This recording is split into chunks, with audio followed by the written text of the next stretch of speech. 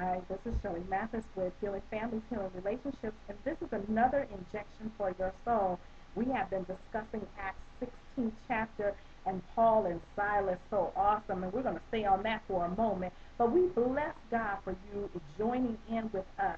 For today is a new day that the Lord has made, and we shall rejoice and be glad in it.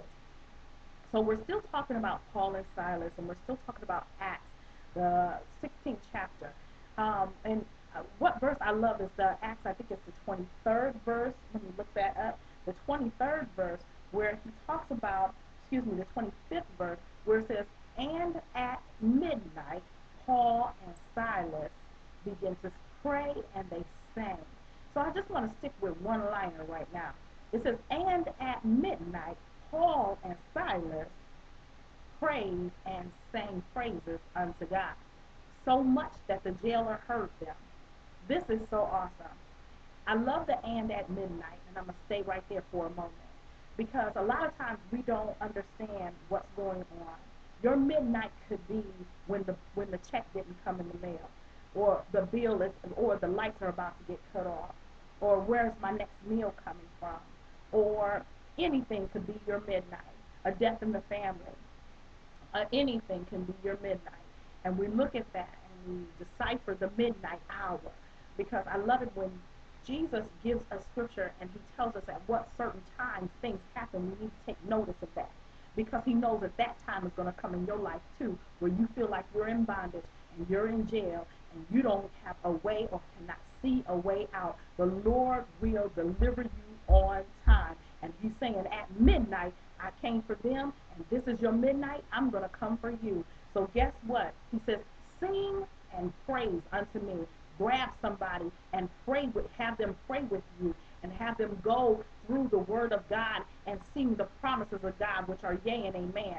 Have somebody strong with you to stand in the stead and let God know I'm here. I'm knocking at the door. I need you to come and see about me, just like you saw about Paul and Silas at midnight. My midnight is here.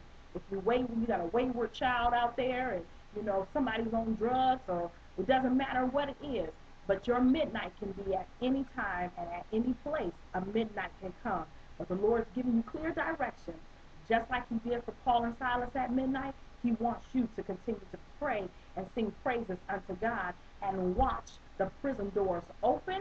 Hallelujah. Watch the prison doors break open and thrust open and watch your breakthrough come. So be encouraged. Your midnight is here, but the Lord says, I need you to pray and sing praises unto me. Grab a prayer partner, grab your prayer partner, grab your pastor, grab your minister and tell them, look, I need you to pray because I'm at midnight and my situation is detrimental to me and I need to hear a word from the Lord and I need him to break open the prison doors right now. So I thank you for just tuning in with me. I thank you for being a partner with us. I thank you for everything that you have done out there, family. You keep it up and so will I. This is Shelley Mathis from Healing Families, Healing Relationships, and this is another injection for your soul. Be blessed and bless somebody.